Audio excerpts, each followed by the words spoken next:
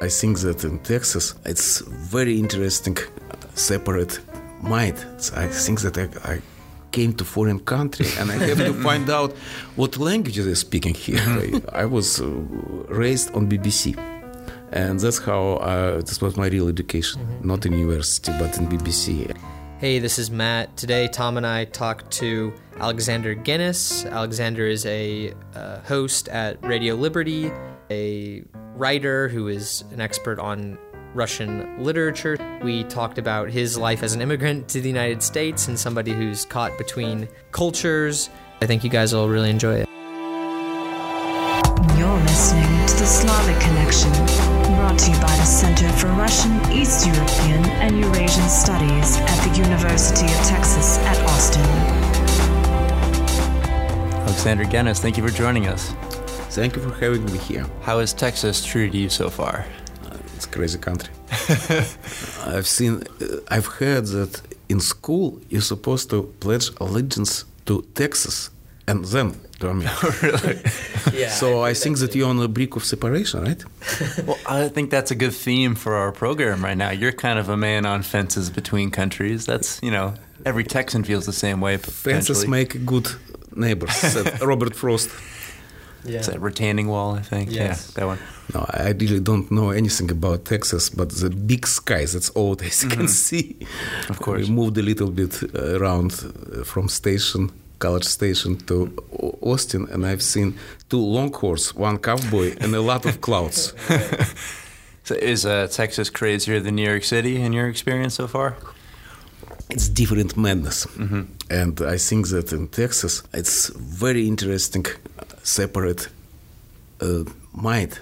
Because I've been in a historical museum and I've seen so many artifacts. I think that I came to foreign country and I have to find out what languages they're speaking here. And it's interesting. Yeah, I love to be in Texas. It's different. It's really different. You can feel it every moment that I'm here, and everything really huge. Apartment, buildings, rooms, tables, steaks, everything is so, even cows very big. So the stereotypes turned out to be true. Stereotypes used to be true because they're stereotypes, that's why they're stereotypes. I love stereotypes. I think that the banal is very important in our work because you can't struggle with banal because it's true. Yeah. And how long will you be here? How many days? That's another day in Houston tomorrow, but there I will be talking with Russian in Houston. When you found yourself in New York, were you in Brighton Beach when you first came over, or No. Where were you living? No, I was living in Manhattan, and Brighton Beach, I understand that it's very famous stuff, but, Brighton Beach is our Chinatown. Yeah. We came there to eat. Yeah. And that's a very small portion of Russian who lived in China or who live in Brighton Beach, and very small part of Chinese who live in Chinatown. Only 3%. I checked it. So no, I wasn't. But I've seen Brighton Beach when it was born. I even wrote an essay about Brighton Beach, and it was very famous because no one wanted to be on Brighton Beach because it was embarrassing. Right, yeah. I'm not think so. I think that it's another Odessa. Odessa is a motherland of Russian humor and Jewish too. Yeah. Little Odessa, right? I believe they call and it. it's important because they have a very funny way of talking. So, when I picture 1970s New York, I picture it being unsafe for anyone who lives there. Someone coming from Russia, I assume you spoke English, probably not the best English. Do you think you were received well? Were you comfortable? Did you feel at home? Or was this another planet? It was another planet completely. And what about language? It's a very interesting story because I studied language in school, at university. I read William Sarayan. I think that I need 2, maximum 3 weeks because Americans they don't know real English. And I was very, very disappointed with my English.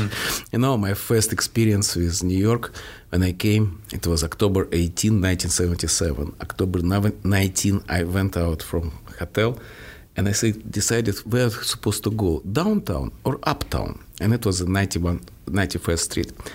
And I think up is better than down. In 10 minutes, I was in the middle of Harlem.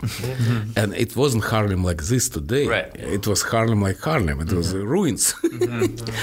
And the next, my terrible story was I was smoking there. I want to buy matches. And it was my first contact with Americans. And I said, "Dear sir, can I ask you to sell me a box of matches?" And the guy looked at me and said, "No." I said, "Why?" "Because it's free." Yeah, that's good. So, I mean, what have you noticed that is, I mean, everything's changed in New York so much, but I'm thinking about some of your essays were coming from a turn of 2000s in America. Was it America from A to Y? Do you think those sort of observations are totally different now in the internet age and, No. There's some things that are outdated. For example, books, because it's not anymore here. Yeah, right. Bookstores, for example. It was my best impression that America's bookstore is my paradise, and now we don't have bookstores at all. But no, I don't think that it's outdated, because it's mostly about difference between not Russia, but old world and new world. And the differences stay the same. It's not a lot of changes here, because it's fundamental stuff in Americans that make it so different than us in every way. If you read the book, you can see that everything different, from toilet to house to school to church to everything that's not look like in Europe. And we came from Russia, but it was and is part of Europe. Nevertheless, I understand the difference, but so the things did different in this part of world in America. And for me, discovery of America is a work in progress. I'm still discovering, for example, Texas. When I see this one star, and it's a huge star, much bigger than 50 stars together. And I understand that it's another America, and I still have to discover this one too. It's a strange story, because I live here for 40 years, and I'm still discovering new pieces of America. How you people can live together, I can't understand. You had this really good observation about how, like, malls are kind of like suburban need for city life, but we hate city life, so we just put it in these kind of squares. And you talk about it's safe. Right.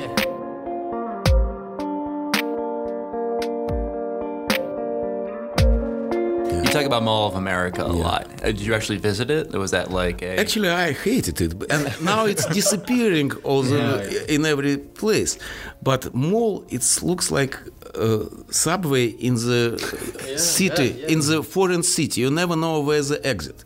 And exactly the same thing in casino in Las Vegas. You never can find an exit. Right. That's why I hate Las Vegas too. No clocks, no exits, no windows. No windows, and you have a lot of things to do. Besides playing games, I don't know what else. I recently was on a conference, and my friend, Russian scientist, he said, "What a strange people, they always play games." I say, "Can you imagine how strange we are for them if we don't play games? Don't gamble." Why we came to Las Vegas? Well, we kind of, we annex our gambling. It's in one area. But but you have no choice but not the to. most important, No, that's great. And then I remember a couple other observations. You talked about, this is pre-9/11, you're talking about how airports turn people into sort of prefab furniture, which I just thought was the funniest sort of image in my head. What kind of reception were you getting to American A to Y back then? Was this seen as sort of particularly subversive, or? No, I don't think so. My Russian friends once said that it's like Fabergé X. Do you know Fabergé X? It's very... strange things from jewels. And my friend told me that it's a very concise prose, so he liked it. But no, I don't have any negative about this. In Russia, they read it like fantasy and something like utopia. In America, they said, "Yeah, it's okay. I think the same. What's the problem?" And do you think that's something just about how each culture deals with its satire? America has so much satire coming against it that it's just kind of like, we get it. Everything is a little strange. But it's America doesn't really interesting about what people say about it. In Russia, they always think what foreigner will tell about Russians. It's in all Russians movies you can find foreigner, and he says something deep and important or stupid. Doesn't matter, but he said something. In America, you can't have foreigner. Foreigner is a guy who pass off without any importance. Well, yeah, I always notice that in like award season for movies. So the Oscars, they'll pick, whatever they think is the best movie. The Golden Globes, which is the foreign press, it's always a movie by a foreigner who's making something about America. It has to be someone's like outside perspective. It's not bad at all, because the best movies that I've seen about America made from foreigners. For example, Paris, Texas. Yesterday I was in Art Museum too, and I've seen the picture. It's called Paris, Texas. 2 girls in oil country. My God, I was shocked because I've seen the movie and I think that it invented, but it's not. It's true. There is a Paris, Texas, and I love the movie. That's great. Yeah, I enjoyed the Nick Nolte observation too of Doblatov. Yeah. He loved everybody who is not a hero. And in America, it's hard to strange. come by. It's strange because you have a lot of people who is not hero in movies. Superhero or underhero. Right. It's a bird. It's a plane. It's Superman. And now, Superman. I mean, I want to ask you about how your perceptions once you started getting involved with Radio Svoboda, and did that start when you were working in this kind of international environment with all these people? Did that start to change your view of America? What was that like when you first started working there? Radio is completely different media, and I loved it very much because when you're writing, you always can come back and read it again, but not in radio. And radio is a very direct media, and it's very difficult to lie on radio. It's possible, but it's difficult. Right. And you have to have real emotion when you talk with it. So radio was my discovery. I worked for radio, for paper, and for TV, and it's completely different stuff. It's very strange. For TV, for example, if you have a radio personality like exciting, like elevated, it's very bad for TV. It's supposed to be cool on TV, and it's interesting. I love different media, and international, I don't know, that's not the problem for me because I see only mic. I didn't see my people. I don't know who. Right. I'm talking with microphone, Right. and it's no problem. And mostly I talk with microphone in my wife's closet, so it's even more crowded. Can you imagine? And so you've been conducting a show since 1984, I believe, Yes. and without 35 years without interruption, Without interruption, and never missed a program. right. Today is Monday, and today is my program will be in air in half an hour. Right. Wow. Yeah, I never missed a program. And so how do you prepare for each program? And like when did you record this one, for the example, that's going to come out? Last week in my wife's closet. And everything, even when I have surgery, for example, I always do something in advance, and I never missed it. I don't know why. It's like, nervous. And just kind of in your own mind, how do you go about the process of picking a topic for each episode? It's very easy. I pick up only something that interesting me. Yeah. That's the most important part of my job. Never tell anything that I don't like or I don't not really interesting about it, because if it's dull for me, it would be dull for my listeners. But if I like it, they will be interested anyway. When they don't have choice. Right. Well, you assume if they like you, they like what you're interested in, ideally. That's why they listen to me. Why not? Yeah. And I talk about whatever I do right now, exhibition or politics or travel or taxes that I will take. I will talk about when I come back. So, I mean, you mentioned earlier this idea of audience, and you don't necessarily know who you are, but do you think about who your audience is for these radio? And do you try to really please them? Or? Never try to please them, because I think that they are like me. And I don't really interested who are they. It doesn't matter. It's the same people like me, and it's easy. It's easy. Maybe they're completely different. Now I have a lot of letters, of course. When it's internet, it's easy. And some people say that, I love Putin. I say, how can you love me and Putin? I say, it's my business, not yours. They're right? Yeah, wow. And how has sort of the topics of your show evolved? I mean, recording in the mid-'80s is obviously an entirely different climate, and you say you're not catering to your audience, so... Not so different. Of course, the difference was the historical situation, because in 80s, when Perestroika came, we were very important. It was the golden age of Radio Liberty, because we helped to make these reforms move somewhere and do something. It was really important, and I am proud in my struggle with in Cold War. I'm a veteran of Cold War, And it was important in 80, it was important in 91 with the putsch time. I remember it's a terrible time. And now it's still important because Russia became a very dark country, and a lot of people don't really in culture at all. And I think that we supplement the problem with culture with our program, because they lack it now. And the old magazines, which were very important in Russian readership, they have circulation like 1,000, and used to have 1 million. So we try to supplement this, and that's how BBC working. That's what I was raised on BBC. My father listened to BBC every day of his life, never missed.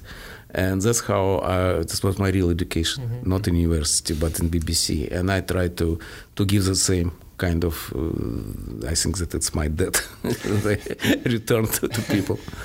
This is the BBC Home Service. Home Service, the news. Two of the best words in the British language. And still, I'm sure, the only answer you can give to the question, what is radio for?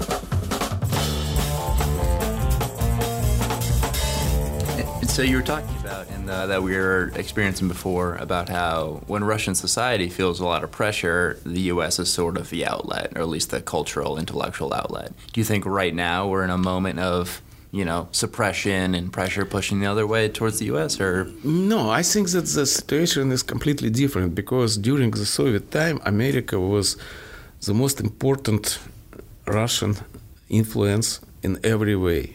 Movies, books, jazz. But it was the best part of American culture. And now we have the whole enchilada. And that's a very disappointing story. We have 5-10 movies. We have 5-10 writers. But now we have tons of writers. All are very stupid. And movies, of course, anything. And of course, the most of the movies, it's not interesting at all. It's not important. So it's like swamp, it's everything the same. And Russian readers, the same like everybody else. They read Harry Potter. Everybody, right? That's it. In your talk, you talked about how, there's Solzhenitsyn, Brodsky, and Dovlatov. And the first two won the Nobel Prize in Literature. Americans, maybe certainly educated Americans, people who maybe went to university, might have heard of these people, might have read them at some point. But I don't think that there's very many Americans around our age, for example, or about our age, who have read Dovlatov. Do you think that Dovlatov would be useful for somebody of our age who's totally outside of our Russian... The difference is that I don't believe that you read Solzhenitsyn or Brodsky, but you should read Dovlatov because you enjoy it. And Solzhenitsyn, of course, it's very important from historical point of view, but I don't know a lot of young Americans who is interested in a historical point of view or thick books like Solzhenitsyn wrote. And Brodsky poetry is very difficult even for Russian, and translation is not easy. And essay is very complicated. It's not for everyday reading. Only like stupid like me can do it on his vacation. But Dovlatov for everybody. And I know how, because I travel a lot and I've seen Slavic people who translated Dovlatov in many, many different countries. In Japan, in Italy, in Poland, everywhere. And everybody in Hebrew in Israel, and everybody loved Dovlatov. I never seen anyone who doesn't like Dovlatov, because it's easy reading and it's about human condition. It doesn't supposed to be specifically Russian stuff. It's about everybody. Everyone is drunk. Everyone is has problem with his wife. Everyone is loser. It's about human condition, and it's funny. And the most important thing in love is comedy. It's the most difficult genre at all. And a lot of he know how to do funny things. And translation, of course, is very important. And he said once, I don't want to be translated word by word. I want to be translated smile by smile. Mm-hmm. And if you find good translation, you enjoy it absolutely. Believe me. And are you satisfied with the English translations of Suitcase, for example? I knew translators very well, and they did a lot of good job. And you can find satisfaction in this prose, but it's difficult to me to be a judge because I knew the original. Sure, you know it. That's why I prefer that my books translated in some Japanese or Italian when you or French. Exactly. And looks good to me. Yeah, because in English I said, well, what do you mean? Yeah. It's a difficult thing. What I will say is when I first got to Russia, I had known about Solzhenitsyn and Brodsky, but I had not heard of Dovlatov. And then when I got there, I started making some friends. And lo and behold, when I asked one of my good friends, Ilya, like, who's... Like, what Russian literature do you read? He said, Chimadan, and he gave me Dovlatov's book. And so that was my first kind of breaking out of a stereotypical mold of these people that I had seen, and then see, whoa, this is what somebody my age is actually reading. And I can imagine that you see the Russian writers with big beard and like Tolstoy and very dull and very long, and Dovlatov was opposite of it. Yeah, it's a big deal. So I think that he has a future in America. And so do you think, I mean, just in the last, few decades, America, you talk about how Russia has gotten all of American culture and you can focus on the crappy part of it and it's not as impressive. Think that's the same with writers? We don't have the same sort of one or two names we can pick out of a hat. I think that's because of just how much culture we have and how much No, I think because it's not time for literature at all. Mm-hmm. I'm not believing in literature now because it used to be like in the 50s, 1950s, I mean.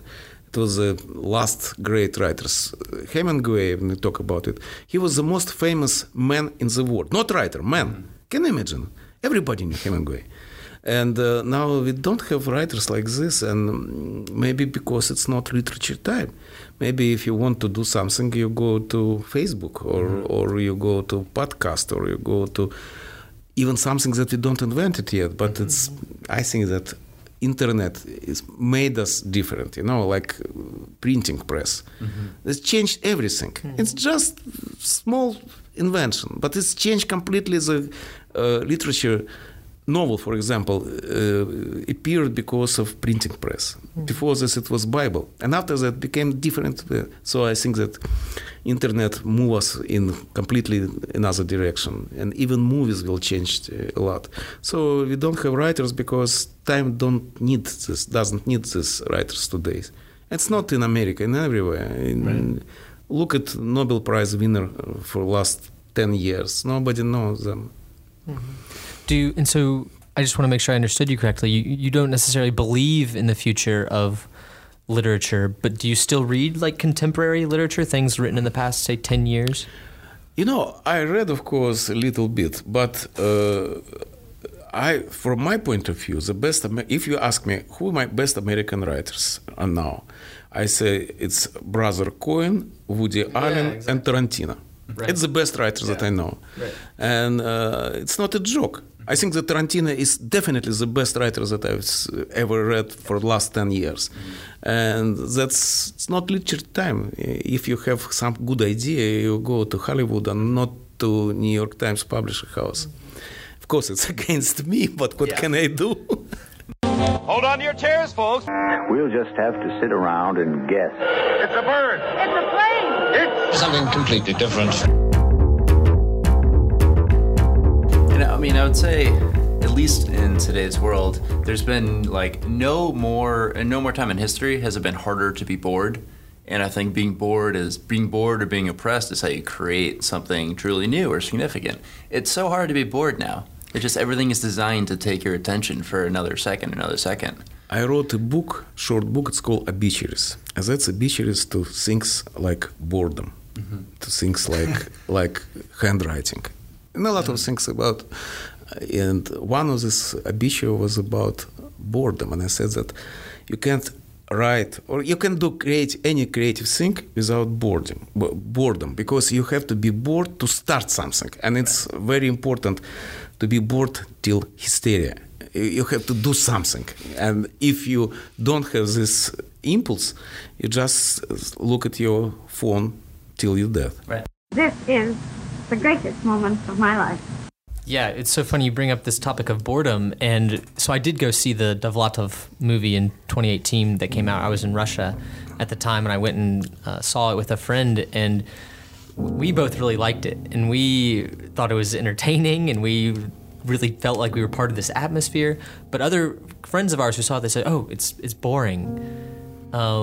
And so I think that our culture today is just not, we're not able to really delve into an atmosphere and appreciate it like that. It's strange for you, because it's really there is a boredom on this movie, because it was the time was full with boredom, because you couldn't do anything. I remember that's why we wanted to escape to any place. Right. And it's like black and white movie and color movie. Yeah. And when I came to America, it's not color movie, it's animation. Yeah. It's уже Disney. Yeah. So it's very easy to understand. That's why I love the movie, because Alexei German, he was a young guy. He didn't remember this time. I remember, but he didn't. And he's somehow showed how difficult and terrible was this boredom, first of all. It's a great time. It's not black like Stalin time, it's great time. Stalin time was very good in his father movie, Хрусталёва машина. This was really black movies. And his son made gray movies. So, how would you describe your time growing up in Russia in that sort of window? I think you were born 2 days after Stalin died, so you're in the thick of the thaw pretty much as you're... I don't remember Stalin, of course, and but you can't live in Russia without Stalin. You always live with Stalin. Even today, Stalin is more important than anyone else, more important than Putin, than anybody else. Stalin is the main influence in Russia. And the strange thing that a lot of people love him and wanted him back. Somebody who is strong and serious, and he can show how America is bad and punish it. It's so stupid. That's why I didn't go to Russia after the Crimean incident. Right. After 2014, I never been in Russia. I stopped going. You got anything else, or? No, not that. You've had a bit of a marathon. We don't want to take up too much of your time. What do you plan on writing next? Are you going to focus on? I'm writing a column in a newspaper, Novaya Gazeta. It's the only opposition newspaper in Russia. My friends, and I'm writing a book which called "The Skin of Time." I tried to figure out how our time, make impression on our skins like tattoo. That's what I'm trying. What's changed is everyday life during today. It's I wrote about future, I wrote about past, and now I wrote about present. And that's I did already 3 years, and I think that next year will be next book. It will be called Skin of Time. I have one more question that I want to ask you again in Russian as well a little bit later, but I was talking to one of my professors before you started your talk, and what she said to me is that this is one of the kind of the last members of this Russian intelligentsia from a different era, and what's really interesting is who's going to take somebody like your place? What is there going to be after you, people who really kind of understand Russian culture, and do you feel like that those people are out there? Or? I didn't know them because they stay in Russia. They not moved with me. Right. And when I came in America, I was 24 years old. And that's important because the old people whom I talk today about, they're much older than me, 15, 20 years older. And I was younger. That's why I always went for vodka to liquor store, because I was the youngest. And nowadays, I'm the oldest. I'm veteran. And they all died, it's terrible. And I didn't know the young. But I'm sure that culture, somehow, it's like influenza. You can't kill it. It's always became alive again and again. And we didn't know how it looks, because we wanted they look the same as we are. But it's stupid, because when I came to America, my elder people from the people who came in America before the war, they escaped from Lenin, not from Brezhnev, and they decided that I and my generation, they're barbarians. They didn't even talk to us, because we don't know how to speak Russian. We didn't know anything. Our culture is the Soviet culture. They didn't understand how it's possible to live like this, like Brodsky or Dovlatov or Solzhenitsyn even. The people from different planet. And I'm afraid that when I was young and I heard all this, I promised myself when I became old like these people, I never said that the young people are stupid. Because I remember how it was. But of course I missed. And I told it many times. Well, Alexander, thank you so much for talking to us. This has been a blast. Thank you. It was wonderful talk. Thank you. The views expressed on this episode do not necessarily reflect those of the show or the University of Texas. Please visit slavxradio.com for more information. Thank you for listening. The Slavic Connection is produced by the Center for Russian, East European, and Eurasian Studies at the University of Texas at Austin. Thank you.